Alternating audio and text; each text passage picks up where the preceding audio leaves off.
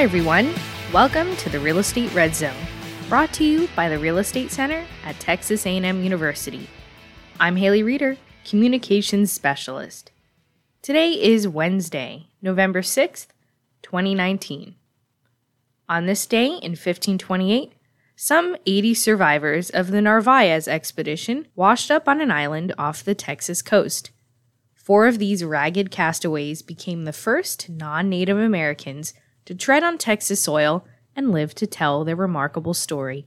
Their journey ended when they arrived at the Spanish outpost of Culiacan near the Pacific coast of Mexico in 1536. One of the survivors, Alvar Núñez Cabeza de Vacanarva, was revered by the natives as a medicine man. He recounted his amazing odyssey in his Relación, which detailed valuable ethnographic, geographic, and biotic information on Texas. He died in Spain in the mid-1550s. Now on to today's podcast. Personal liability risk comes with being a broker, but there are ways to reduce it. In the October issue of Tierra Grande magazine, we featured an article called Covering Your Assets: Business Entities Limit Personal Liability by real estate attorney and former Texas Real Estate Commission General Counsel Kerri Lewis. She joins us on today's podcast to elaborate on that, plus talk about broker succession planning, the focus of her upcoming article. Thanks for being here. Happy to be here. All right, so what are the benefits of becoming a business entity broker? There are different benefits depending on the type of business entity you form, but the 2 greatest benefits that apply across all entity types, except maybe general partnerships, are protection of personal assets and continuity of the existence of the entity after an owner's death. When you have a business entity, if there's a lawsuit or other debt, the person seeking recovery can only pursue the assets held by the business entity and not go after the personal assets of the entity. So that's your protection of assets.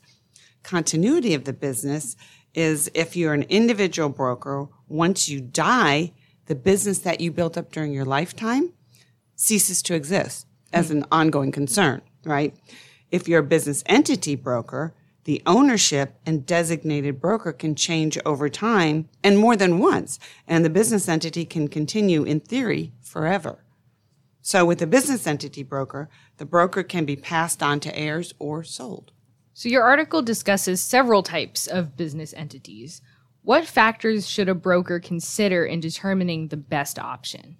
Okay, I'm going to give my disclaimer right up front. There are many reasons why someone considering forming a business entity would choose one or the other, and they should discuss their particular factors with a CPA or a lawyer. But having said that, I'll point out some of the top considerations or factors that people consider. One is protection of personal assets, like we just talked about. For instance, if that was important to you, you wouldn't pick a general partnership. Mm-hmm. The type and number of business owners of the entity. Who will own the entity, whether it's individuals, corporations, trusts, foreign residents, all of that's important. And how many owners are anticipated? Is this just going to be 1 or 2 or 100?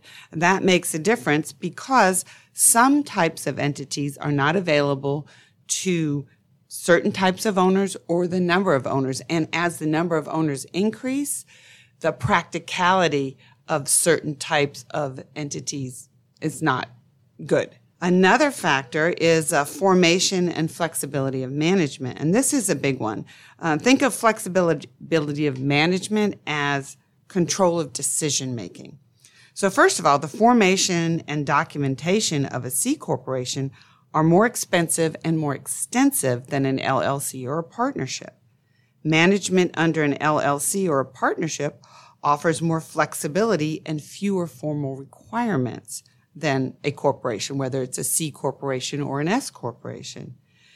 If it's important for the owners to have more personal control over business functions, like maybe admission of new owners, a change in the type of business conducted, transfer of ownership interests, something like that, then an LLC or a general partnership would be preferable to a C corporation or an S corporation.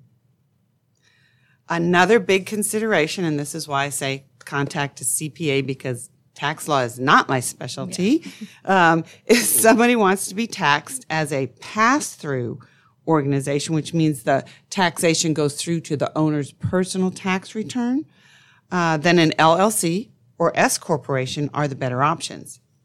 C corporations are taxed at a corporate level first, and then subsequently the owners are taxed on dividends they receive from the corporation. So some people refer to that as double taxation.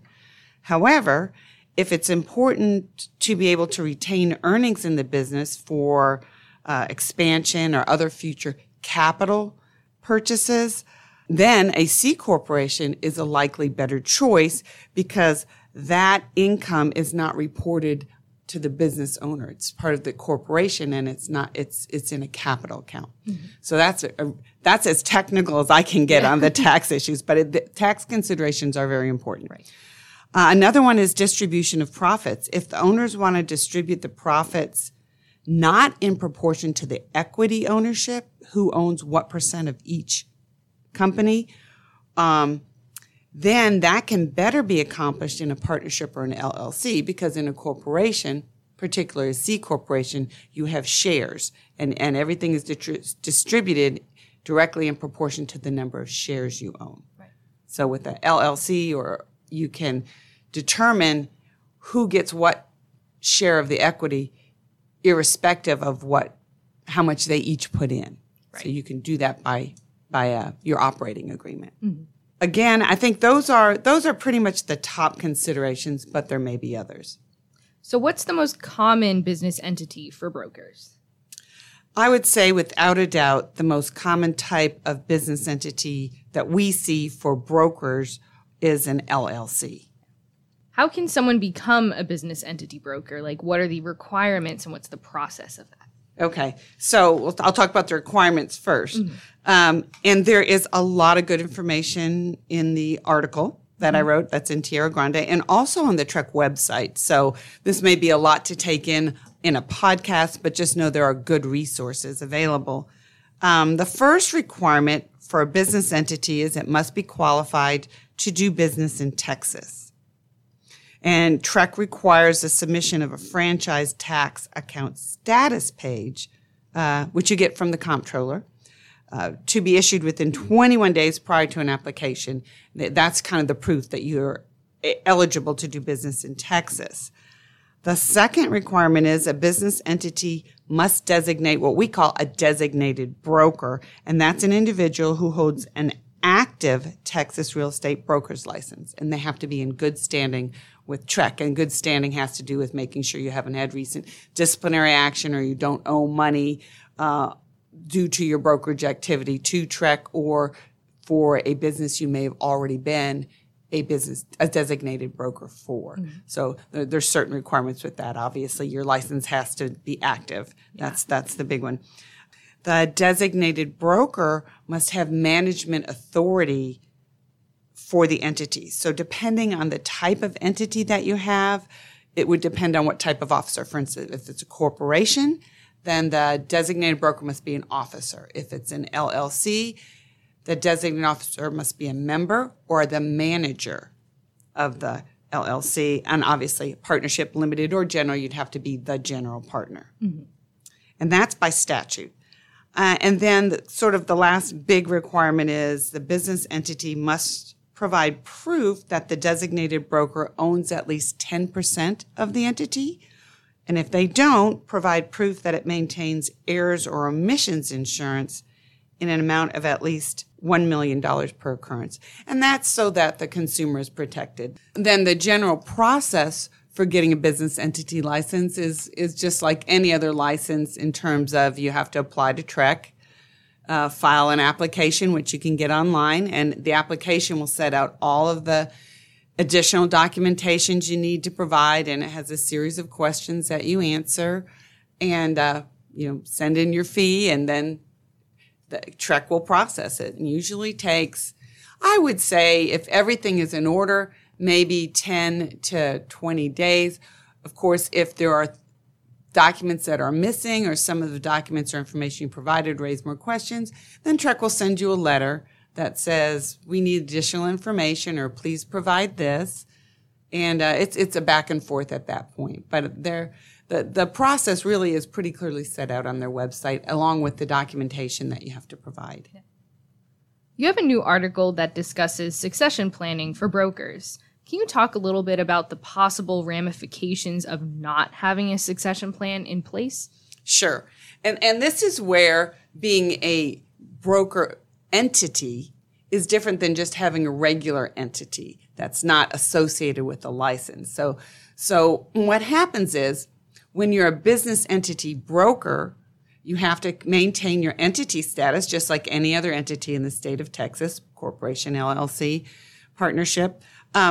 But because you have to have, by statute, a designated broker who is an officer of the company, has management authority depending on the type, if that person dies or becomes incapacitated, your entity can no longer do brokerage business, which means immediately your broker entity becomes inactive. And if you sponsor agents, all agents that are sponsored by that broker entity become inactive. Mm-hmm. So if you don't have a succession plan in place, there is a good possibility that you'll have some loss of business, definitely loss of business continuity, and you may even lose some of those sponsored agents who want to continue working and don't want to wait a long time for your entity to figure out, okay, who's going to be the next designated broker, and then applying for a change of designated broker form with TREC. And so the best thing to do is have a plan in place so that if one of these occurrences, unexpected occurrences happen, then everybody that's left knows what to do. Okay, this person has already agreed to step in, and we just have to get this form to TREC and get that filed, and we can continue operating very smoothly. So it's better for your agents, it's better for your clients, and it's better for the business and for the heirs who are going to inherit the business, so that the business is held together in a good manner going forward. Well, thank you for coming on. Sure. I appreciate you having me. Thanks again, Kerri. We've posted a link to Kerri's most recent article covering your assets, business entities limit personal liability. We've also included a link to more information from TREC, and don't forget to keep an eye out for Kerri's upcoming article, Who's on Deck? Broker Succession Planning. It will be included in the January 2020 issue of Tierra Grande, but it will be available online in the next couple of weeks. To stay up to date on when articles like hers are published on our website, follow the Real Estate Center on social media. We're on Facebook, Twitter, LinkedIn, and Instagram. Kerri and real estate broker and former TREC chair Avis Wukash will be featured in a Tierra Grande question and answer column titled Legally Speaking. The first column will be in the January 2020 issue, so keep your eye out for that. To ensure the next issue of Tierra Grande gets delivered to you, check if your TREC mailing address is up to date. Head to the Commission's website to check or change your address. It's recommended that you use your home address. The Real Estate Center's research library includes a wide variety of economic reports and real estate articles. Our latest articles include our brand new quarterly apartment report, Texas housing type trends, blockchain and real estate, manufactured housing, robotics and employment, and so much more. We included a link to the research library on our podcast webpage. That's going to be it for today's podcast. If you want more from the Real Estate Center, head to our website, www.recenter.tamu.edu. There, you'll find the latest data, research articles, blogs, news, and more. For more podcasts like these, you can subscribe on iTunes or to our YouTube channel.